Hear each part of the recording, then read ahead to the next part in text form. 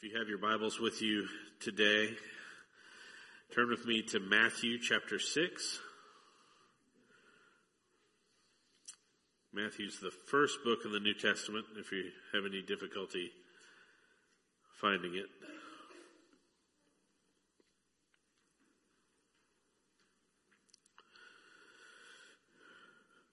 And I know in your bulletins, it has some different verses listed to what I'm going to read here. I'm just going to add like a couple to the beginning and a couple to the end. So we're going to read Matthew 6, 5 through 14.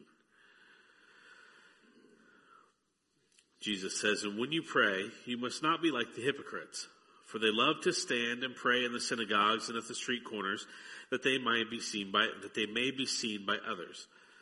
Truly I say to you, they have received their reward. But when you pray, go into your room and shut the door and pray to your Father who is in secret, and your Father who sees in secret will reward you. And when you pray, do not heap up empty phrases as the Gentiles do, for they think that they will be heard for their many words. Do not be like them, for your Father knows what you need before you ask him. Pray then like this: Our Father in heaven, hallowed be your name. Your kingdom come, your will be done, on earth as it is in heaven. Give us this day our daily bread, and forgive our debts as we also have forgiven our debtors. And lead us not into temptation, but deliver us from evil." You'll see there's a section that we're familiar with that's missing there at the bottom that we have added. The last couple of verses say, "For if you forgive others their trespasses, your heavenly Father will also forgive you. But if you do not forgive others their trespasses, neither will your Father forgive your trespasses." This is the very word of God. Thanks be to God. I read that last bit because I think it's interesting that, and we're not going to focus on this, but it was just interesting to me that Jesus calls that out. He calls the forgiveness piece out. Jesus called out forgiveness as an issue. It called out unforgiveness as an issue, as a sin, over and over and over and over and over. And just my own confession, I don't always think of unforgiveness in that light. I don't think of it in that way all the time. But that throughout this whole sort of template for prayer that Jesus gives us, he calls out that unforgiveness piece to underscore its importance. So, since Jesus underscored the importance, I thought that I would this morning as well. So this morning we're going to talk about prayer that pleases God. We've been doing this series on prayer, on extraordinary prayer. It's funny, prayer is one of those things that you don't ever hear anybody go, my prayer life is great. Every Christian across the board, if you ask them, what's one area of your faith you wish you could improve upon? Well, I probably need to pray more. We all seem to have that same common answer, which is a comfort for me because I know that I'm not the kid failing the class while, some of the rest of you set the curve for us. But we all struggle with this. And I think we're going to talk a little bit about it this morning, but I think a lot of it just comes down to time and making time. And we get so wrapped up in what's right in front of us because it's so loud. Prayer is central and all about our relationship with our Father, our relationship with Jesus, our relationship with the Holy Spirit. Prayer involves all three. You're praying to the Father through Jesus and being assisted by the Holy Spirit all at the same time. It's a pretty powerful thing. I confess I don't often think of it that way. But it's really, really important, which is why we model it for our children, right? And our grandchildren. And we are trying to teach Elliot, my almost 4-year-old. He would want me to say almost 4. When someone says, "How old are you?" He says 4 in March. So isn't it funny? The older you get, you want to be younger, but when you're younger, you want to be older. But we try to teach him how to pray. He just doesn't quite get it yet. And so he's sort of praying, but also doing a lot of other things at the same time. And that's when as a parent you go, "Will you just sit still?"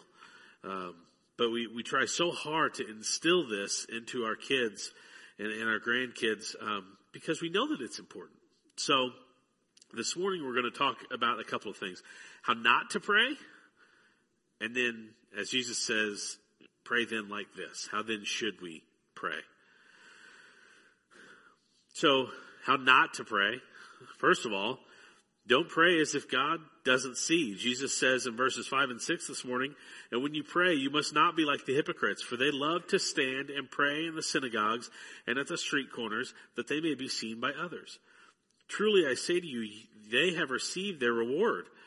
Meaning, they're receiving the attention from others. That's the reward they want, and that's what they're receiving. But when you pray, go into your room and shut the door and pray to your Father who is in secret.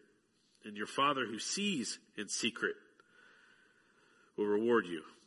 That sees in secret piece is so key and is a little bit uncomfortable, I think, for a lot of us. It's not always a good feeling that God knows us intimately. It certainly should be. But God sees everything we do. He knows everything we think. He's with us wherever we go. Kathy has taught me a lot about that, with us wherever we go. Whatever you go, whatever you do, you're taking the Holy Spirit with you. You're taking God in with you. And I hadn't always thought of it that way before. There are no secrets with God. It should be a great feeling. It should bring us overwhelming joy, abundant peace, that we don't have to keep up secrets with God. We don't have to keep up appearances with God. But the fact is that sometimes we come to God in prayer holding something behind our backs, right? Like a little kid, hoping that he won't see it. The other day, Elliot was trying to sneak, candy or something upstairs. And he goes to walk up the stairs like this. And I said, "What are you doing?" "Nothing." I said, "Where are you going?" "Upstairs, play with Nora." I said, "What do you have behind your back?" "Nothing." How often do we come to God like that? But we do that because if God doesn't see it, then we don't have to deal with it. We don't have to talk about it. We don't have to own it. Oh my gosh, we don't have to own it. To what great lengths do we go to not have to own our stuff before one another and even before God? It sounds silly, but we've all done it. The comfort for me is that God already knew all my secrets when he paid the price for my sin. He already knew. And so when I come to him, he already knows because he's already seen. He was there. And so that stupid thing that I did, that I know upset him, when I try to hide it from him, it's even more foolish because he knows. He already knows, and he's waiting. He's waiting to talk about it. But we're used to human relationships where when someone finds out something ugly about us, they sometimes run the other way. And that's hurtful. And so sometimes we get our human relationships and our relationship with our Father kind of mixed up. And we'll come back to that a little bit later in a couple of other ways. J. Vernon McGee, who, if you know me very well, is one of my favorite preachers, once said, "If you all knew the condition of my heart, you wouldn't even be here listening to me. But before you get up and leave the sanctuary, if I knew the condition of your heart, I wouldn't waste my time on you anyway." Anybody who's ever heard J. Vernon McGee knows he's really blunt. If you haven't heard him, there's podcasts, Google it. It's a really blunt way to say it, but it's true. We look at one another and we go, "Oh, that's filthy." But God doesn't work like human relationships work. It's not that way with God. God already knows because he's already seen and is ready to help us deal with it. So God doesn't run from those things that make us filthy. Instead, God's response is to make us clean. Don't pray as if God doesn't see you for who you really are, because all that's going to do is keep you from dealing with things that must be dealt with in order for you to become that person that he created you to be. So we shouldn't pray as if God doesn't see, but we also shouldn't pray for show. So if you're keeping track this morning how not to pray, don't pray as if God doesn't see. Don't pray for show. Or another way to put that is don't pray so that everyone else will see. And we all know what this is like. There's examples in Scripture for us. There's been examples in our life for it, but there's no special reward in heaven for the person that prays the most eloquently or prays in public the most. It's not like every time you pray in a restaurant you get another notch, you know. That doesn't mean you shouldn't pray in public. That doesn't mean, we live in blacks and whites, right? We live in extremes. And the truth of the gospel is always somewhere in the middle. That's what I love about Jesus. Jesus always falls somewhere in the middle. So when I get way out here and I'm reading Scripture, I'm pulled back to where I should be. Jesus isn't saying don't pray in public. He means check your heart when you do. Why are you doing it? What's your motivation? I can't tell you how many times I've prayed with a friend in a restaurant and had someone come over and say, I saw you guys praying over here, and I just want you to know that was a real encouragement to me. I struggle with that, and thank you for doing that. That feels good. But it doesn't feel good because I got a compliment. It feels good because that brother or sister was encouraged. It doesn't feel good because of what I've done. It feels good because of what God is doing in that person's heart, in that person's life. That's why it feels good. Because it's just a reminder. And when you pray, you see all these reminders of what God is doing, that God is working, that God has not stepped back. Because sometimes dealing with what we've dealt with the last 2 years and this constant up and down roller coaster, and it's emotional and it's anxious, sometimes you just go, God, what is going on? And when you see these little glimpses, you go, God is moving, and it's great.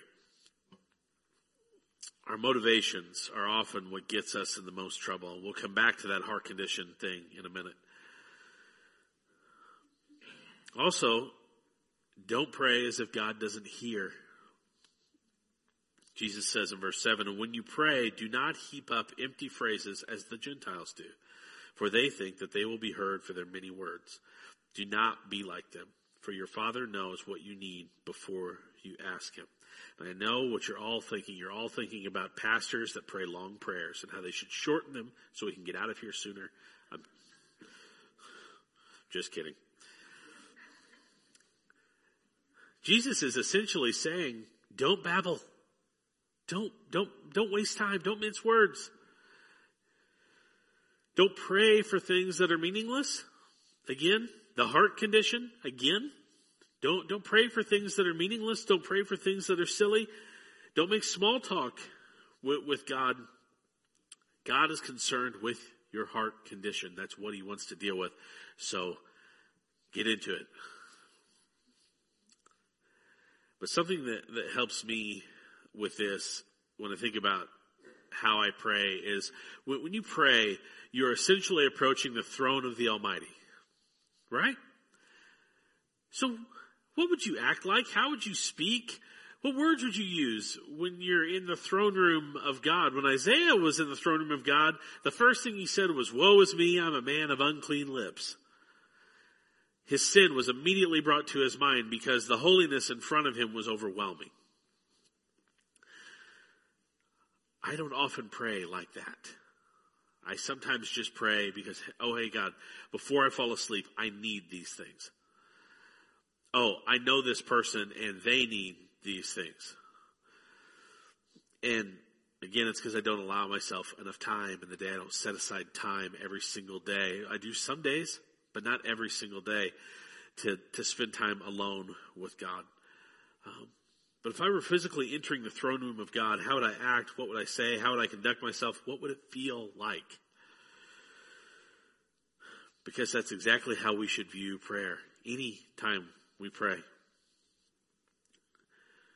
We don't have to say a bunch of empty, eloquent things in an effort to impress God.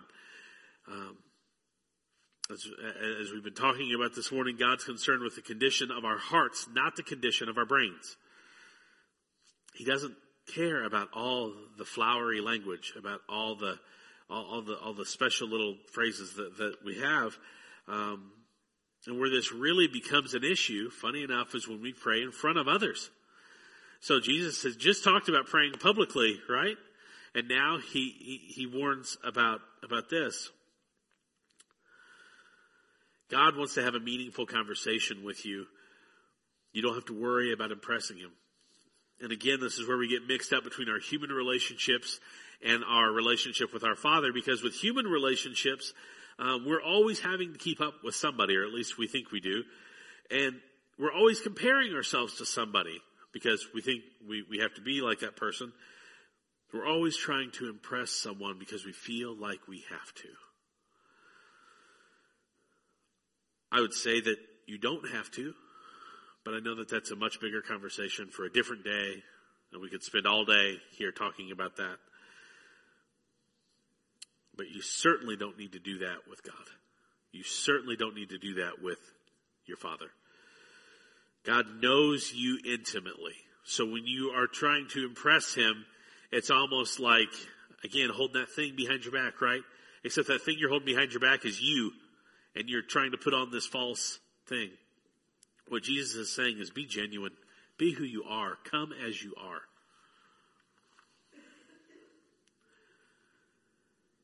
Don't pray as if God doesn't know. Because your Father knows what you need before you ask him. The biggest question I've ever been asked with regard to Christianity and my faith is, why pray if God already knows? Why ask for it if God already knows? And I see a bunch of nodding heads, so I'm glad I'm not the only one getting that question. And it's a hard question to answer sometimes, right? It's just kind of like, because we should. And you hope that sticks and it's good enough.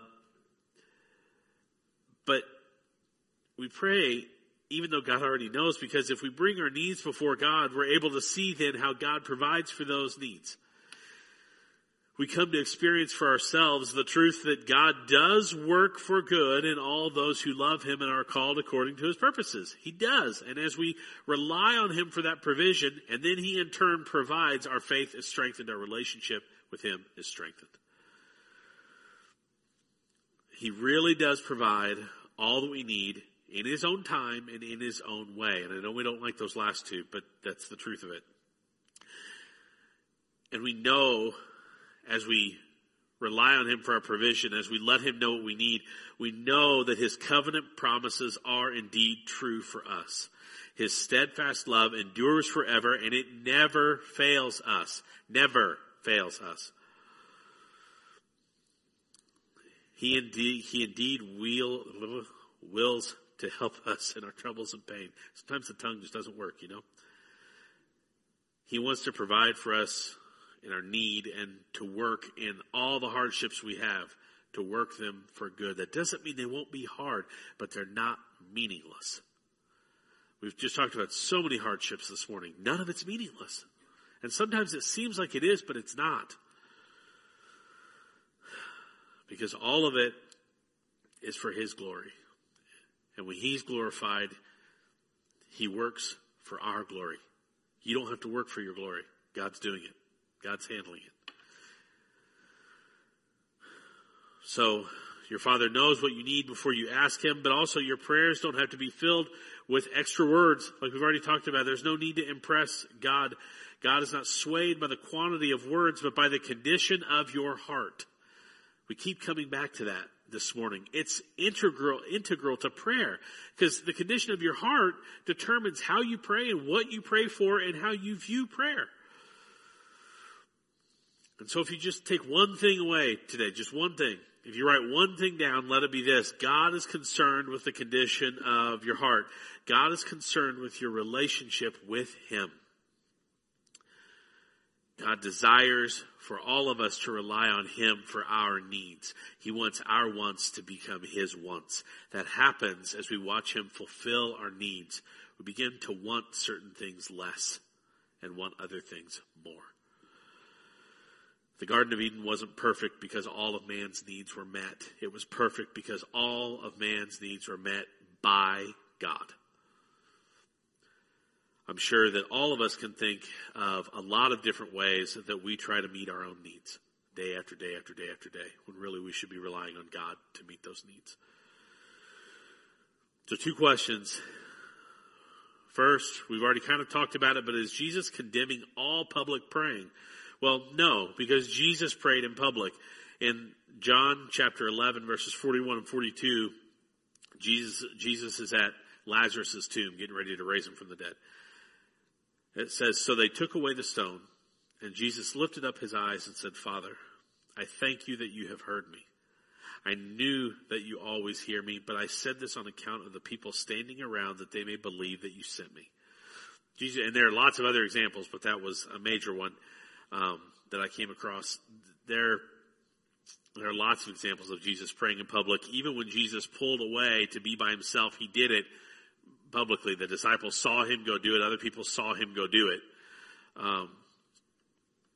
So then, where should we pray? Well, the short answer is everywhere, all the time. Paul says to pray without ceasing, which simply means to be in an attitude of prayer all the time. That prayers are constantly on your lips. They're constantly on your mind. So first, pray in what Jesus calls the secret place, which means you simply make time in your schedule every day to get alone with God. To get alone with God. To spend time with him. To spend time in his word. To spend time in prayer. To have a conversation with him of some kind.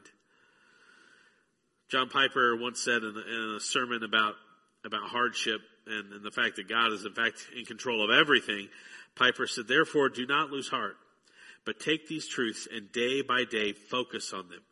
Preach them to yourself every morning. Get alone with God and preach his word into your mind, and until your soul sings with confidence that you are new and cared for. See, as we open God's word in conjunction with prayer, those truths that come out in God's word then get weaved into our prayers, and we become assured that they are in fact real, that the promises of Scripture are in fact real, and they are there for us to claim.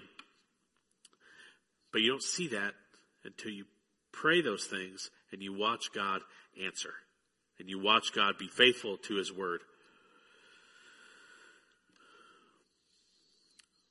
Secondly, we pray with our families. I think we can all agree that the enemy has launched an all-out assault on families, whether it's abortion or homosexuality or adultery or any number of other things. The culture is calling things clean that God has called unclean, and the culture is calling things clean that destroy families. And as someone who has 3 kids, it's hurtful to me. To watch. But hear this, never has there been a time when it is more important to pray with our families and to pray for our families. One of the things I love about Olivet is we have a rotation of people, of families every month that get prayed for. And so you can look and see the names, and you know that on that day, if it's your name, that there are people in this body that are praying for you. That's an amazing feeling.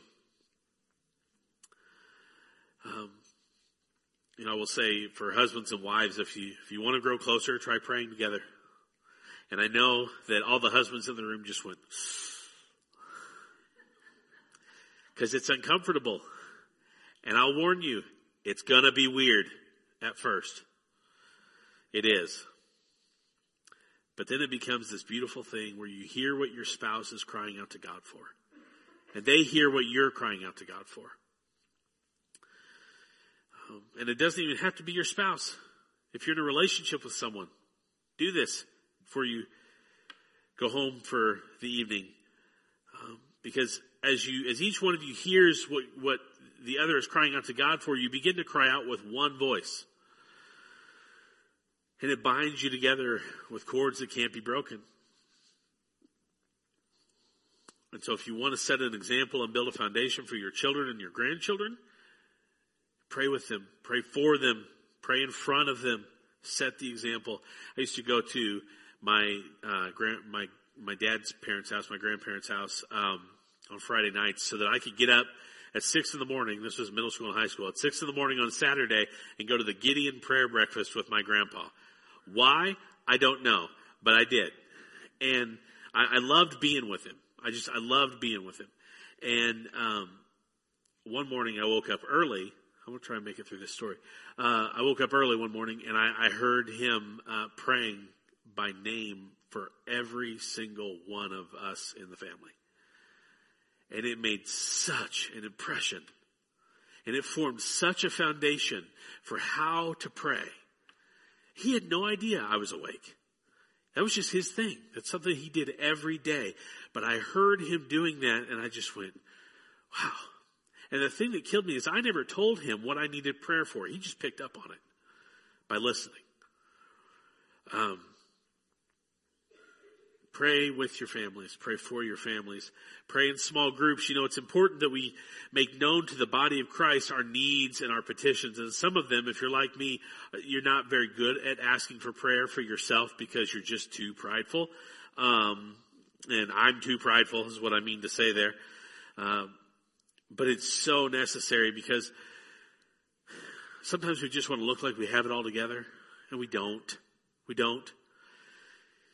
But it's important that we relinquish control and we let the body of Christ pray over us, pray for us, support us. That's the role. If you don't allow that, you're splitting yourself off from the body, which is not what God intended. It's actually what the enemy intends. But few of us would stand up here and share our requests and our petitions to God. Some of us would. Kathy would. But some of us may be a little more shy. In a smaller group setting, that becomes a lot easier. It becomes a lot more intimate. You form relationships with your small group. We have two small groups that meet right after this service upstairs. You're welcome to join us. I'd encourage you to join us if you don't already. But we develop close relationships where I know that those people are praying for me throughout the week. When they say, and when any one of those people says, I'll be praying, I know that they will be. That's a tremendous aid to me throughout the week. Lastly, where do you pray? You pray in worship. Prayer should be integral to our worship service. One of the things that attracted me to join Olivet was because prayer is such an integral part of our worship service. We pray multiple times during the worship service, and sometimes he sneaks a little pre-sermon in there, if you notice that. Just kidding, Dave. I'm sure he's watching at home. Just kidding.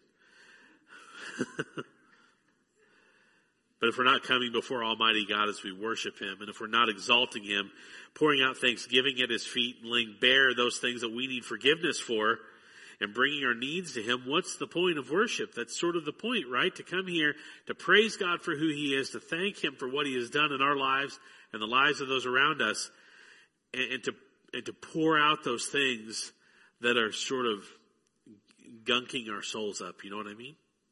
To dig it out and leave it here and don't pick it up when we walk out the door. That's the hard part.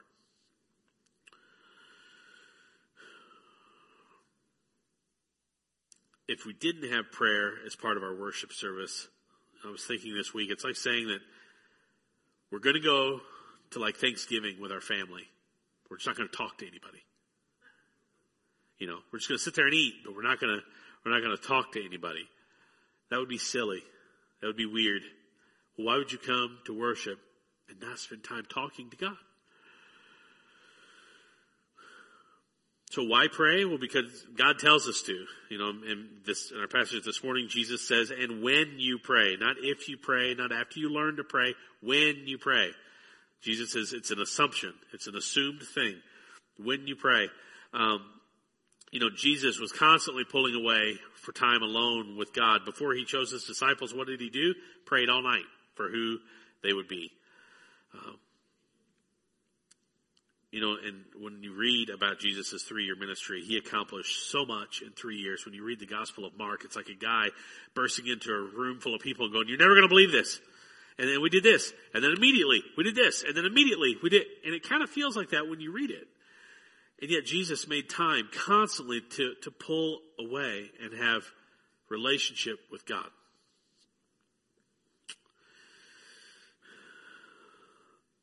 pretty sure that Jesus had a pretty intimate relationship with the Father. And if he took time out of his busy schedule, which was frankly way busier than mine, and way more important than mine, if he took time to do that, and my goal is to become more like him, why would I not follow that example? Why would I not do that? If Jesus thought it was so important, and Jesus, who's part of the Trinity, God the Son, thought it was important to commune with the Father, why would I not? But also, prayer increases our joy. John 16, it says, "Until now you have asked nothing in my name. Ask and you will receive, that your joy may be full." Folks, this is really important. Contrary to false gospels like the prosperity gospel in our country, God's desire is not for you to be rich and famous. It's for something a lot greater than that. It's for something a lot better than that. In Luke 5, it says, "On those days, as he was teaching, Pharisees and teachers of the law were sitting there, who had come from every village of Galilee and Judea and from Jerusalem. And the power of the Lord was with him to heal. And behold, some men were bringing on a bed a man who was paralyzed, and they were seeking to bring him in and lay him before Jesus. But finding no way to bring him in because of the crowd, they went up on the roof and let him down with his bed through the tiles into the midst before Jesus. And when he saw their faith, he said, 'Man, your sins are forgiven you.'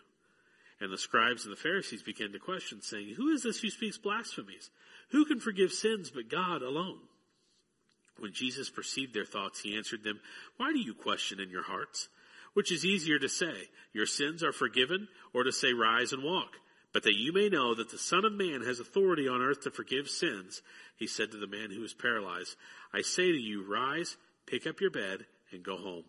And immediately he rose up before them and picked up what he had been lying on and went home, glorifying God. And amazement seized them all. And they glorified God and were filled with awe, saying, 'We have seen extraordinary things today.'" The thing that strikes me about this story is that Jesus forgave the man's sins and then healed the physical issue. Not the other way around.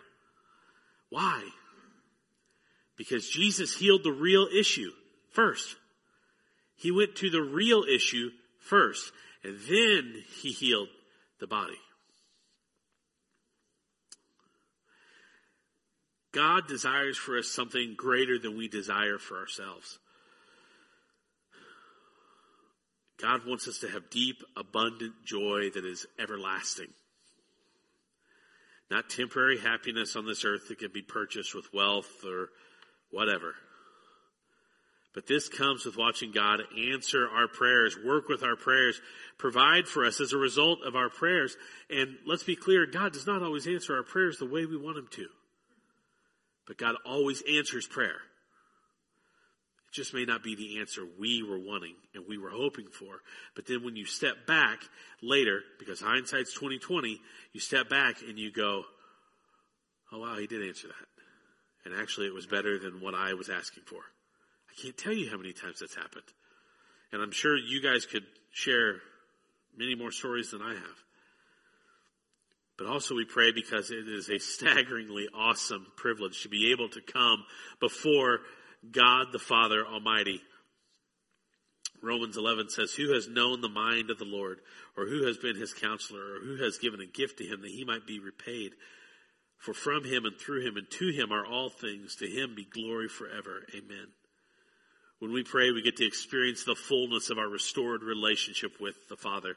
We get to experience the reason why Jesus paid our debt.